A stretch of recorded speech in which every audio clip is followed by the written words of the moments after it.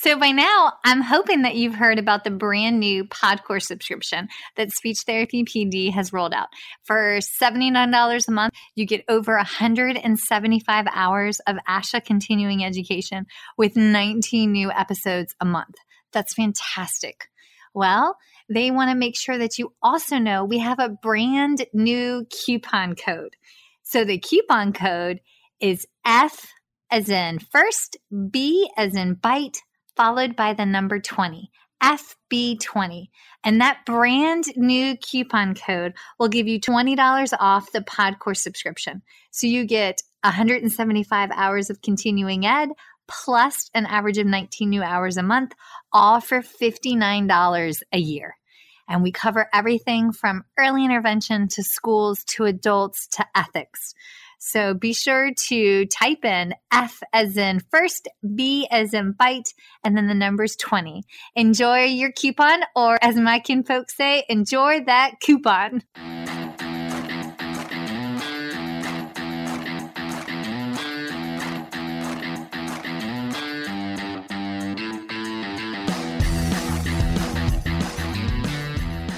Hi, folks, and welcome to First Bite, Fed, Fun, and Functional, a speech therapy podcast sponsored by SpeechTherapyPD.com.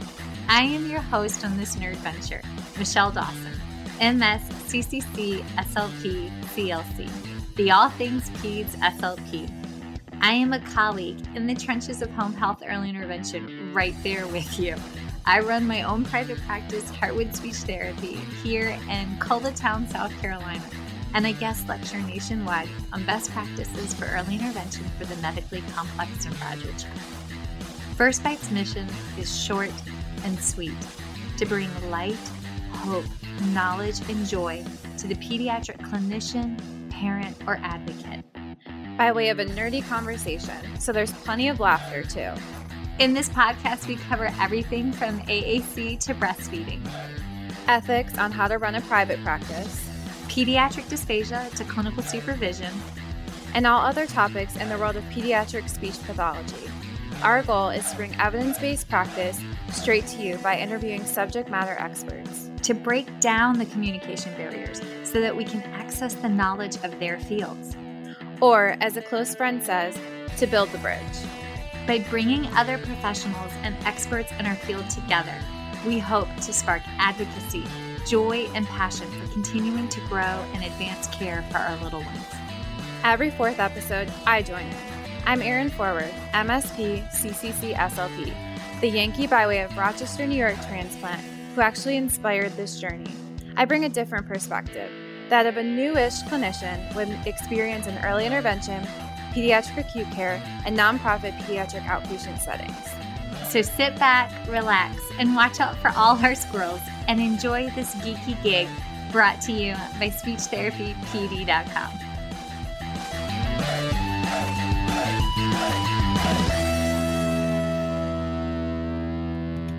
Happy National Speech Pathology Day, Miss Erin. How did you spend your day, love? Being a speech pathologist. Yes. Well, I donated a significant amount of blood for a thyroid tune-up or a checkup. Happy Speech Pathology Day. Middle age sucks. So ladies and gentlemen, if you're listening, make sure that your thyroid is also checked for a tune-up periodically. We have a lot of ground to cover today on a kind of heavy topic on progressive dysphagia for progressive disorders. And y'all, if you have not yet had that moment in your life or in your professional career where you are called to work with the little one, where your plan of care most likely will not be long-term process improvement, but maintenance followed by plateaus, some breakthroughs followed by regressions, then this is why we're doing this, because we want to share the tools to better equip y'all. So basically, you learn from our gracious mistakes. How about that? Not all mistakes, but some mistakes. Joy. Yes, but there's always joy in the learning process. So hip, hip, hooray. Today, we are going to cover Rett syndrome and Lesch-Nyhan syndrome, as well as infantile spasms, also known as West syndrome, which typically evolves into Lennox-Gastaut syndrome. So that's like a 3-in-1 combo. But where do you want to start? You want to start with Rett syndrome? Sure, because my caseload is filling up with little ones with Rett syndrome. This topic came from a Instagram friend. I've met her once, but Delaney, we were talking about a patient that she has, and she was like, have y'all talked about progressive disorders? And I was like, no, but we really should, because it's definitely, and like you said, if you haven't had a little one on your caseload that has a progressive disorder, it's challenging to change your mindset to not be constantly looking for progress, because in that case, that's not your job. And you're advocating for very different things. And I've added a lot of new kiddos on my caseload recently, and a lot of them have a good amount have some devastating diagnoses. And so it's hard because we're taught to achieve and progress and grow. And when you have patients that aren't doing that quickly or are more maintaining, you have to remind yourself that like, that's not always the goal. And there's different things you're going to have to advocate for. So that's, I think, another mindset that we're going to take today when we talk about these diagnoses in these patients. And we don't have time to cover all of that in grad school. I just spent 2 hours doing curriculum planning for the next 5 semesters to add books, like holistic functional books in, like the books that you've recommended, actually, The Whole Brain Child, The Power of Play. So thank you for the recommendations. So I've worked those in, and while I'm working them in and we were going into this tonight, I was like, there's no way that you can finish grad school and even scratch the surface on the potential etiologies that you're going to come into contact with. Before we get deep, as you're talking with your hands today, I had a patient today that like, I was explaining something to mom and I was talking with my hands, and she's sitting on the table and she's looking at me and she's like imitating everything that I'm doing. And I'm like, I know you're not making fun of me, but it kind of seems like you are. Yeah. But you're doing great gross motor and fine motor imitation. Yes. So that's wonderful. But we learn about it with adults. Yes. It's just a very different, and specifically like Rett syndrome, have recently become very passionate about. And I have a patient that I was the first one to notice these signs of Rett syndrome. It's an even different walk. We're used to the walk of a diagnosis of autism or some of our other developmental diagnoses, neurodevelopmental disorders. But when you are then part of a family's journey of a diagnosis of a progressive disorder, that's very different, because all of it is hard, but it's just not something that you expect to be a part of. Start with the part where you picked up the signs and symptoms of that little girl. That'd be great to walk in of, this is what we saw and this is what made me think this. And this little girl, even in talking to the geneticist after, because we're lucky enough to have a Rett syndrome clinic at the Shriners Hospital here. So that equates to really phenomenal interdisciplinary care with a child that has a Rett syndrome diagnosis and patients that come here for that. And so when in talking to the geneticist, he was like, how was this missed? Like, how were there physicians that missed this? How was there therapists that missed this? And I think when I was talking to someone about it with other physicians, for example, like, I see autism every day. Granted, autism looks different in every child, but I think the signs that I was seeing, I knew they weren't autism. So she came in, over a year old, was only drinking milk, was walking, but gait was very, like, we ran into walls. We were constantly falling down. This wasn't another therapist saw her for an eval, and there wasn't as much mouthing, but when I saw her, she was constantly mouthing her hands. We just very dysregulated. There wasn't much, and mom couldn't even really say what calmed her or what made her feel much more regulated. A lot of signs of very significant reflux, like emesis with every bottle, constant arching, constant discomfort, refusal of solids. We were maybe having some vocalizations, not babbling, but vocalizing when we were upset. No words at this point. We hadn't seen any other specialists other than our pediatrician, which is alarming. Something in my gut was just like, this isn't right. And I don't know where I pulled Rett syndrome from, but this just seemed like textbook Rett syndrome to me. So we got her to the geneticist and got her to where she needed to be. But I think it was because of the cases that I had to compare to that this seemed more apparent, whether it was autism or other genetic syndromes that I work with. Because, I mean, even the geneticist said, like, to one of the other therapists who I work with collaboratively, like, how did this therapist know? And she said, she just works with a lot of medically complex patients. And so when you know what it's not, it can lead you to what it is.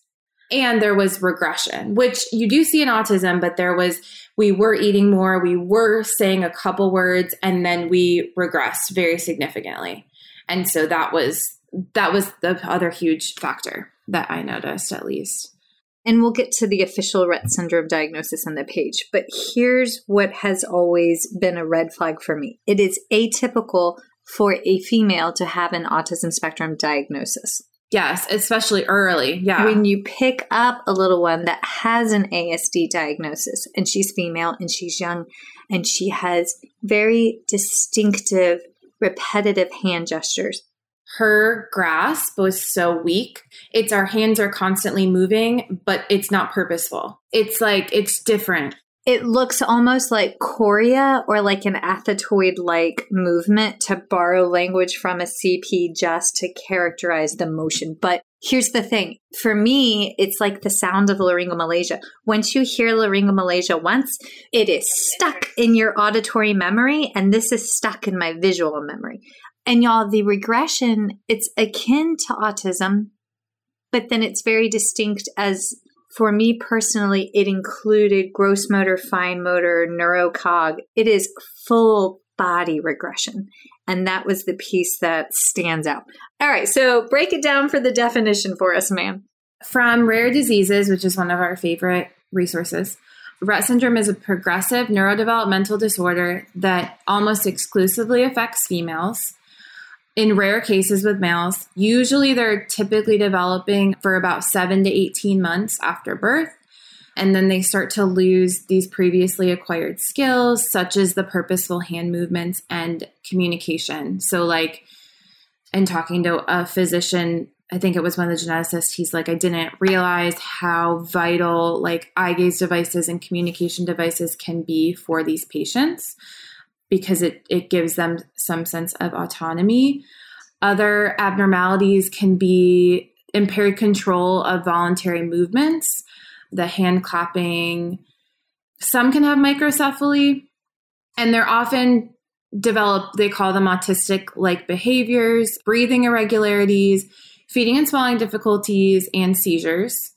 So, communication, feeding and swallowing. I have another little one that has, and sometimes it's before a meal, and trying to decipher if that's coming from like an anxiety towards the meal or what's happening. But she'll have some of these episodes where like she just breathes really, it's like she breathes really heavy.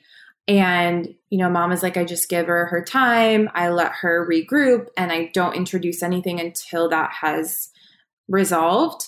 But with Rett syndrome, seizures are very, very common. However, sometimes they don't develop until a little bit later.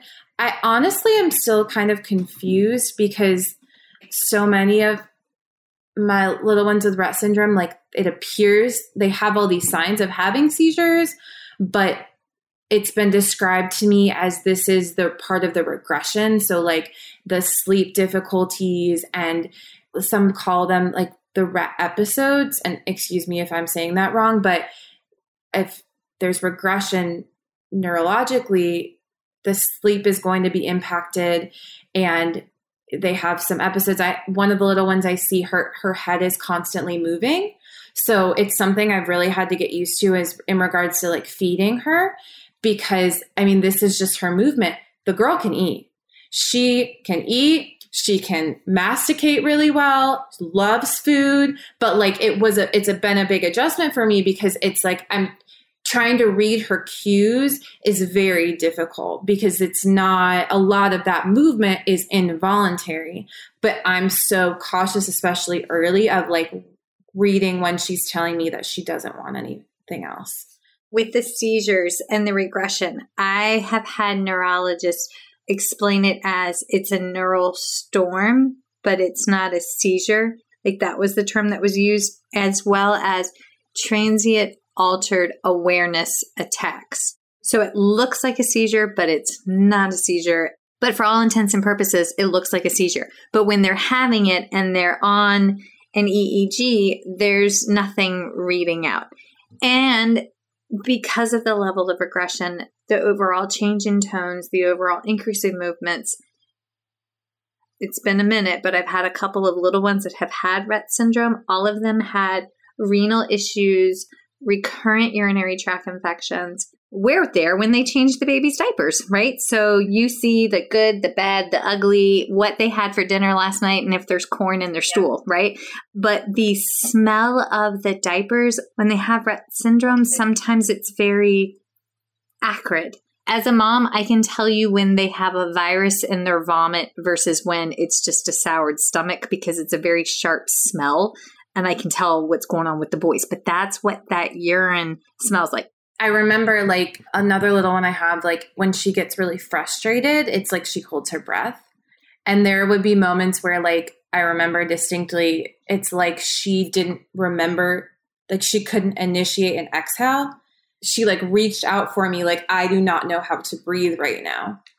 Which I'm assuming, like they say the irregularities in breathing. I mean, I'm sure that definitely comes with it. And I think the thing with Rett syndrome that is difficult is that they can be typically developing until 18 months old. So your child is progressing and communicating and eating and engaging, and then the regression starts. And that's devastating for any family. I did want to hit up Mayo Clinic. Mayo Clinic has a beautiful explanation on the different specific stages for Rett syndrome. The first one is the early onset, just like you were describing, subtle changes, but mostly look typically developing up to 18 months. Stage 2, just like you were describing, is the rapid deterioration, and they timeline that between 1 to 4 years of age.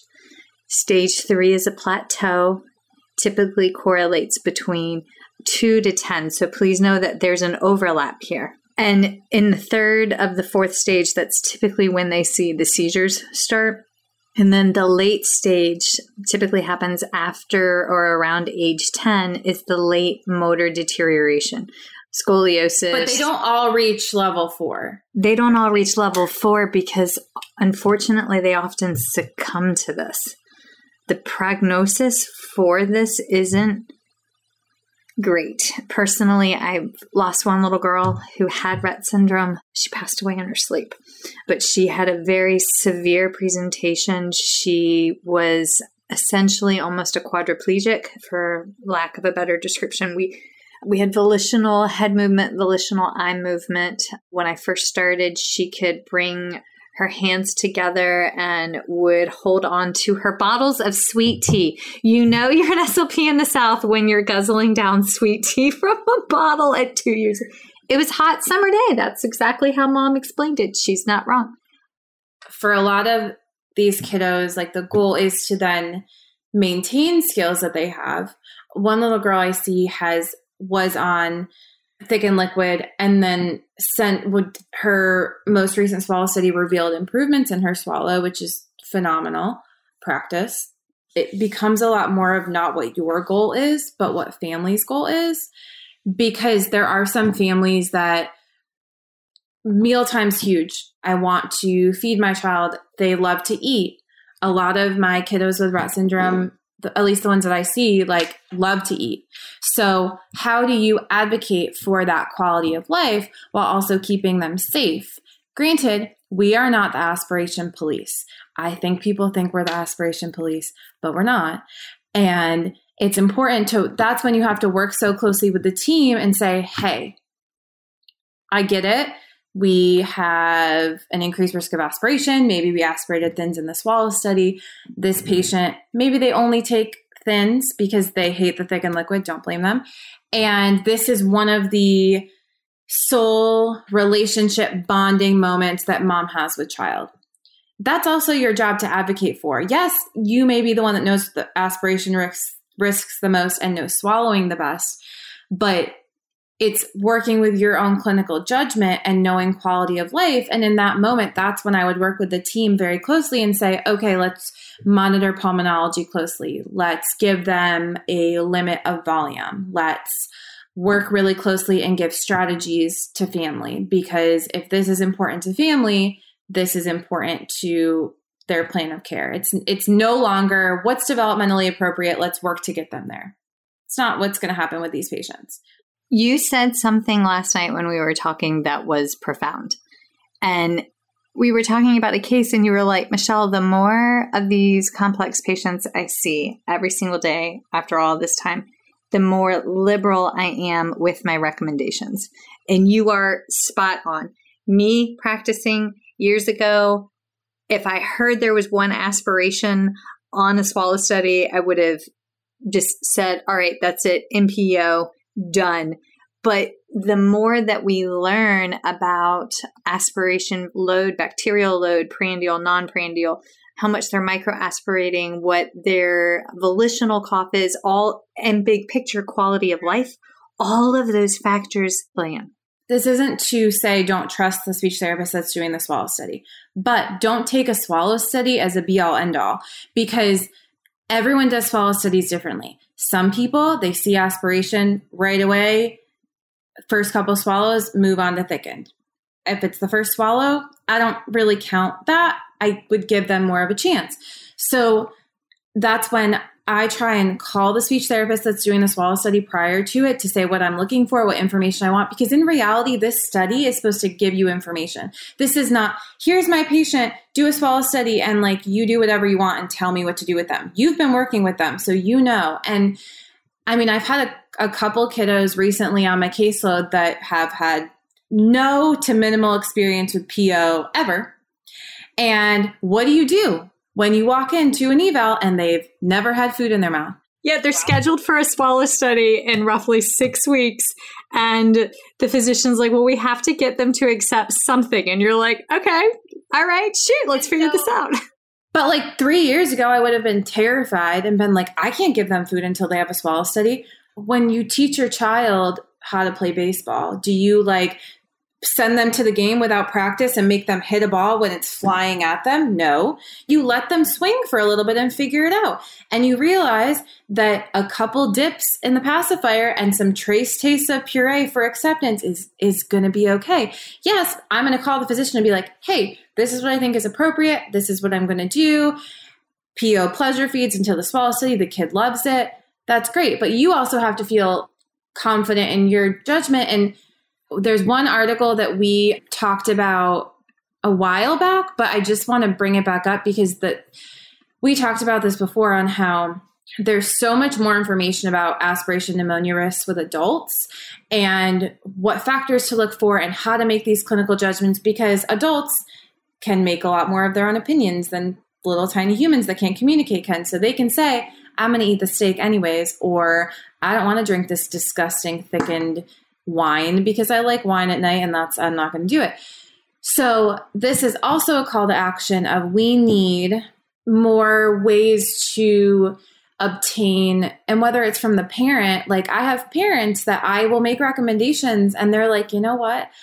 I want to give him thin liquids. This is what I want to try it. This is what he's going to drink. For them to be able to make that decision and then you to be able to give them recommendations within that framework of that being an aspiration risk. But also we need more information on risk factors for pediatric aspiration pneumonia. There's one study, it's observations from a pediatric dysphagia clinic, characteristics of children at risk of aspiration pneumonia.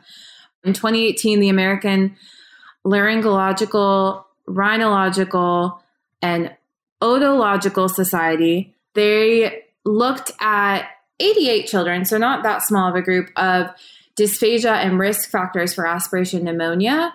And they had some pretty interesting findings that prematurity didn't necessarily equate to a higher risk of aspiration pneumonia. They also found that I know laryngeal abnormalities were a big risk factor for aspiration pneumonia.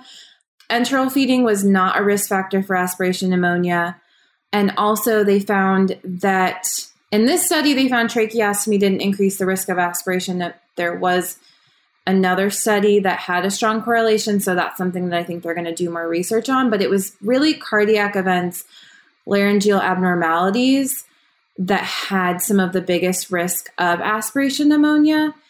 And it was interesting because like choking, DSATs, cough, and apnea were not found to be risk factors, which they equated to maybe that being that protective mechanism. So if children are showing those signs, maybe they are more so protecting themselves from aspiration, but it could just be that. And so like you think cardiac and you think, I guess the anatomical, like that makes sense because they can't, no matter what a child does, they can't always compensate for that. But there's so much more research that needs to be had, but that's to say we have all these preconceived notions about all these children that are at risk for aspiration pneumonia. There are some children with cerebral palsy that you get them in a swallow study and it is residue all over their pharynx and they haven't had any respiratory issues for years. I'm not saying just let kids with CP do whatever they want, but you never know what you're going to see or what you're going to find. And so, but that's why we do this. So we don't inhibit or limit the diet. Also, on the flip side, you have some that you're confident they're not aspirating, that the diet recommendations are going swimmingly, and then you go in and it is absolutely abysmal. Okay, RETT, RETT syndrome.org. It is a fantastic website. And I know firsthand that if you are newly diagnosed or if your little one is newly diagnosed with Rett syndrome, you can reach out to them and they send you a how-to guide or a tools for entering this new season and stage of your life. Let me tell you something. Rett syndrome mamas, they're like some of the strongest women I've ever met. Yes. I don't know what it is, but I stay in touch with the one that passed away a couple years ago, and the mama just had a new baby. And my goodness, they're spitting image of each other. And it's just like, whenever we see each other on social media, I'm like, oh, I volunteer for snugs. I will come snuggle. Okay. All right. Big picture with a little one with Rett syndrome. My biggest concern has historically been every patient that I have worked with, and it's quite a few, they have ended up needing a feeding tube for quantity, not necessarily quality. Pleasure life feeding, yes, but specifically for quantity of liquids due to dehydration risk factors as kidney renal function takes precedence. One was missing a kidney when we finally got a diagnosis. That little girl was very interesting. She had a stroke in utero. It was a grade 2 bleed that wasn't diagnosed until later, but it still didn't account for all of the symptoms that we were seeing. And then when we finally pushed and got her to a geneticist after recurrent UTIs, they found out she had Rett syndrome, then sent her to a urologist and a nephrologist because her blood pressures went up simultaneously. And that's when they found out she was only born with one kidney. So it was just a very comorbidities. Okay. All right. Let's go to infantile spasms, West syndrome. Okay. So this disease and disorder is also known as the catastrophic seizure disorder. It is absolutely horrendous. I just picked up a little one that has this. The prevalence is supposed to be something akin to 1 in 80 or 1 in 90,000, and I've had almost 10 kids that have had this. This is a disease that's very, very near and dear to my heart because one of the ladies that ended up nannying for us, her grandson, had infantile spasms. So it was originally called West syndrome by Dr. Jonathan West out of London in the 1800s. And he was a physician in London in the 1800s. It was not a glamorous time to be a doctor. And he lost a son to infantile spasms and then eventually had his second son committed because He survived the infantile spasms and then had lifelong developmental delays, disorders, and ongoing seizures. So the syndrome was named after him, and all of his research because of the love of his children. So the fact that this stems from a place of love just brings joy to my heart. So infantile spasms, with this, the children typically developing. They normally, the first 3 or 4 months of life, everything is going along swimmingly. Normally, I think the word is idiopathic. There's no known causal factor for it. But something happens around month 4 where they start having tiny drop seizures or tiny tight stiffening of a arm, a limb. But the drops, they kind of look something akin to this, right? And then they start clustering, and these can cluster, and they only last a second or two. It doesn't on the surface look like it's causing that much damage, but when they start clustering, they can have upwards of 200 to 300 at one successive moment in time, and it is absolutely debilitating. Unfortunately, the typical treatment methodology for infantile spasms in America, let me preface this, they're doing everything they can just to stop the seizures and the spasms. So typically they start with ACTH, prednisone, and steroids. So they just pump these infants full of steroids. So one mom explained it. She was like, I feel like my baby is on roid rage because they're just so angry, like all the time. What is the steroid meant to do? It's supposed to stop the spasms. That's what we do here in the States, but it typically doesn't work so great.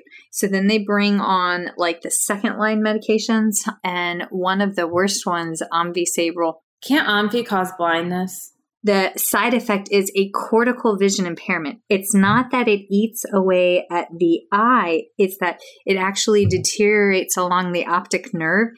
And for one of my patients, that was the pharmaceutical approach that actually stopped their infantile spasms. So what they do is they only give them 2 week, 6 week, 2 month window. It's a very tight timeline of this is all that you're going to have to try this. If this doesn't stop the spasms, then we have to pull you off of it. And what field of vision is lost while you're on this medication, then we can't get it back. So for lack of a better phrase, if it works, it'll stop the spasms, which will stop the neural damage, but it could cause your child to go permanently blind cortically, which that is a horrendous life decision for any parent to have to make, right? I have had patients that have been put on Omvi, and it's never said to them that it can cause any medication. I feel like the neurologist is going to give you is going to have all these side effects. So like, to them, what is one versus the other? But also cortical vision impairment, I feel like, and there's an episode with Dr. Carol Page that she talks about cortical vision impairment, but the fact that most people don't even know that an ophthalmologist versus a neuro-ophthalmologist are two different things. And I've had so many patients that have come in and said, we've gone to ophthalmology, and they said their eyesight is great. Yeah, their eye is their brain processing what they're seeing. And I mean, you experience the world with all of your senses, but vision is how we experience so much of our world. And if that's taken, or you have a cortical vision impairment, it can alter from day to day. It can alter from hour to hour. Like with any patient that has like a very significant diagnosis, don't forget about vision because it can impact so many different things. And if a patient says to you, you've already seen the eye doctor, make sure to ask them, did you see ophthalmology or neuro-ophthalmology? Because it's very different. Just because your eye is seeing it doesn't mean your brain is processing it. No, perfect. Yes, thank you. If Omvi doesn't work, normally they throw like a cluster of meds at you. One of the next lines of medicines is Dilantin, and Dilantin is a seizure medication. One, please go and read Drugs and Dysphagia. That is a fantastic book. If you don't buy it because it's going up in price because it hasn't been in print, then please make sure when you get a patient with a new medication that you actually look at all those outlier cause and effects. But Dilantin actually is known for causing gingival hyperplasia, which is an overgrowth of your gum tissue, which if you think about it, normally by now in the chronological swing of things, the child is 6 to 10 or 12 months of age, and we have teeth erupting. So imagine your gums swelling up because it looks like they're being attacked by bees. They're red, swollen, inflamed. You have a tooth erupting in the middle of this, which causes gums to swell up.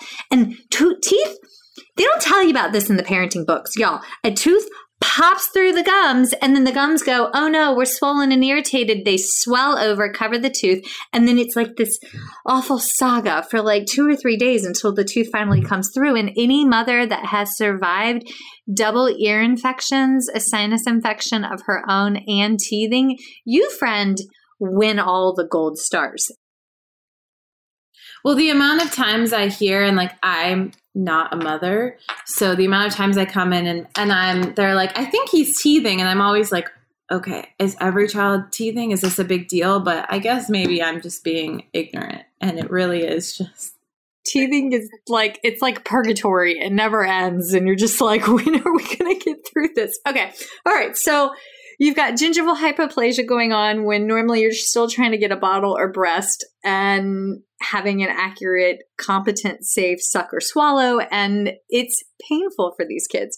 Some of the other side effects of the medications, mucositis, xerostoma, oral tissue breakdown, also lethargy and or irritability. And then we're trying to get them to get the food in. Now, if steroids don't cut it, then they normally start in with the ketogenic diet.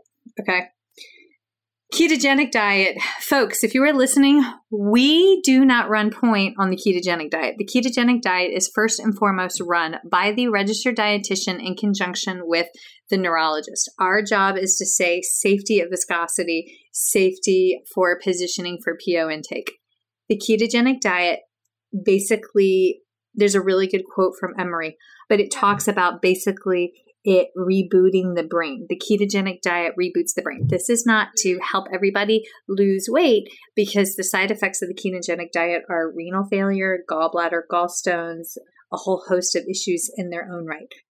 The only thing that I think about too is like, I had a patient that had neuroblastoma when I had speaking of progressive disorders, when I was in the hospital, and I just remember going in and working with him, and they were like, he cannot have sugar. Like, he cannot have Gatorade Zero. We could try with Gatorade Zero. But the way it was explained to me by the neurologist, who was phenomenal, was like, sugar, it fuels your brain. And I'm not a neurologist, obviously. But like, I never thought about how sugar and carbs have such an impact on like the functioning of your brain and activating it. But if your brain is having seizures because it's being overactivated, then it makes sense that sugar would then cause more of those problems. Complete layman's terms, but like. That's accurate. Yes. Okay. So with the ketogenic diet, they have to maintain, it's a fat to carb ratio. High fat, low carb diet, there's either a 4-to-1 ratio or a 3-to-1 ratio. The 4-to-1 is harder on the GI tract, but it's better at controlling and stopping the spasms. The 3-to-1, it takes a little bit longer. Some of these children have to be on this diet for a couple of months to a couple of years. Some children, I worked with a little girl who had Down syndrome, ETOH abuse in utero, illicit drug abuse in utero, had an athetoid CP diagnosis as well as infantile spasms. And she had progressed past infantile spasms and then was diagnosed with Lennox-Gastaut, and she was still on ketogenic. As soon as they tried to take her off ketogenic, like previously, like they came rushing back. So if you go to other countries, the ketogenic diet is done first. They're starting to do research on Epidiolex, which is a specific type of CBD oil for Dravet syndrome. It's been cleared for 2 and above. They're introducing it with younger populations, and infantile spasms is supposed to be one of those, because when it works better than all of the other stuff that we just talked about with significantly reduced complications. Infantile spasms, a lot of the research does support placing a G-tube because of the severity of the oropharyngeal and esophageal dysphagia, because of the damage caused by the seizures. It's just not safe, as well as if they're placed on the ketogenic diet, these patients need a safe means to get in that. Receive the diet. Yes. Okay. Some 10 to 15% of patients with infantile spasms will succumb to the disease disorder. Most of these patients evolve into 50% or more evolve into having Lennox-Gastaut, which you'll see on IEPs and IFSPs as LGS syndrome. And it's where you have 4 distinct seizure disorders. And then the rest, like only 5 to 10%, just for some reason walk away completely rebooted, no ongoing seizure disorders, and then the rest evolve into just a general form of epilepsy, but it's not as complex as the LGS. Okay, so epilepsyfoundation.com and Epilepsy Awareness have amazing resources on all of the above. I do know that there is a fantastic infantile spasms and LGS Facebook support group for parents, because I have had a lot of parents that have found, even down to recommendations on where can we find shampoo and conditioner that don't have certain types of additives in them, because those additives can actually throw off the ketogenic diet. But as the speech pathologist, remember, you cannot say, hey, you're 15 months old. Let's try a puff, because guess what? A puff is a carb. You can't do that. I had a patient that happened to a patient when I was pregnant and on bed rest with Theodore, and the mom called me and I was like, no. If it is not specifically on the diet as outlined by the registered dietitian. Oh, and then the other really important piece is these parents have to collect their urine in like cotton balls in the diapers and then do like the litmus test of them to ensure that they are actually within the correct ketone levels. I had one dad make a joke off the cuff about how he had all of these scales in his house for measuring the grams of like coconut oil he needed to add to the formula. He's like, I look like I could open my own illicit pharmaceutical company. And I was like, oh my Lord. But you're in their home, you just roll with it. Oh, the joys of home health. Okay. Lesch-Nyhan syndrome, it's a buildup of uric acid in the body, and it predominantly impacts little boys. There is a killer website, rarediseases.org, but it talks about kidney stone, bladder stones, and it's moderate to severe cognitive disabilities. And when Erin was talking about self-mutilation, it's a lot of these patients, when their permanent teeth come in, they actually end up going in and actually removing their permanent teeth, because they will just take off chunks of their skin, and it is pretty aggressive. A lot of kidney stones. I just remember that was one of the biggest issues that the brothers that I saw had. And they say that like neurologic symptoms begin around before the age of 1. They have like involuntary movements of their arms. They have the repetitive movements, like flexing their fingers, their shoulders, their face grimaces. It's similar in that there were infants that used to sit upright, but they may lose that ability. The brothers that I saw, they couldn't sit up. They were either lying down or they were in their chairs, which with a diagnosis like this is when, we talk a lot about how typical development, you're going to want a child to sit up before they work on solids. But if you have a child that's not going to sit up, you have to work with your OT and your PT to make sure that you get good positioning for them, a great chair, good support, because you can combat that and give them the core strength and the support to be able to have those fine motor, sensory oral motor movements and an improved swallow if you get them in the good positioning. So that's where that mindset of, I'm not going to wait until that developmental milestone of sitting up, we're probably not going to get there. How do I work on these skills and feeding with the help of good positioning? And so that's just another aspect of that. Very increased muscle tone is huge. And a lot of these kiddos, like very like spastic movements. It's just, like, it's difficult to move them a lot of times, which can impact feeding, obviously, because if they're hypertonic, gross, they're going to be hypertonic everywhere else. And self-mutilation a lot of times doesn't start until they're like 2 to 3 years old. It can start around the first year, but usually it's later there's some head banging. Sometimes they do feel the pain usually. Like, I don't mean for that to be like a negative, but it's not that they're not feeling it. I had one mom explain it to me.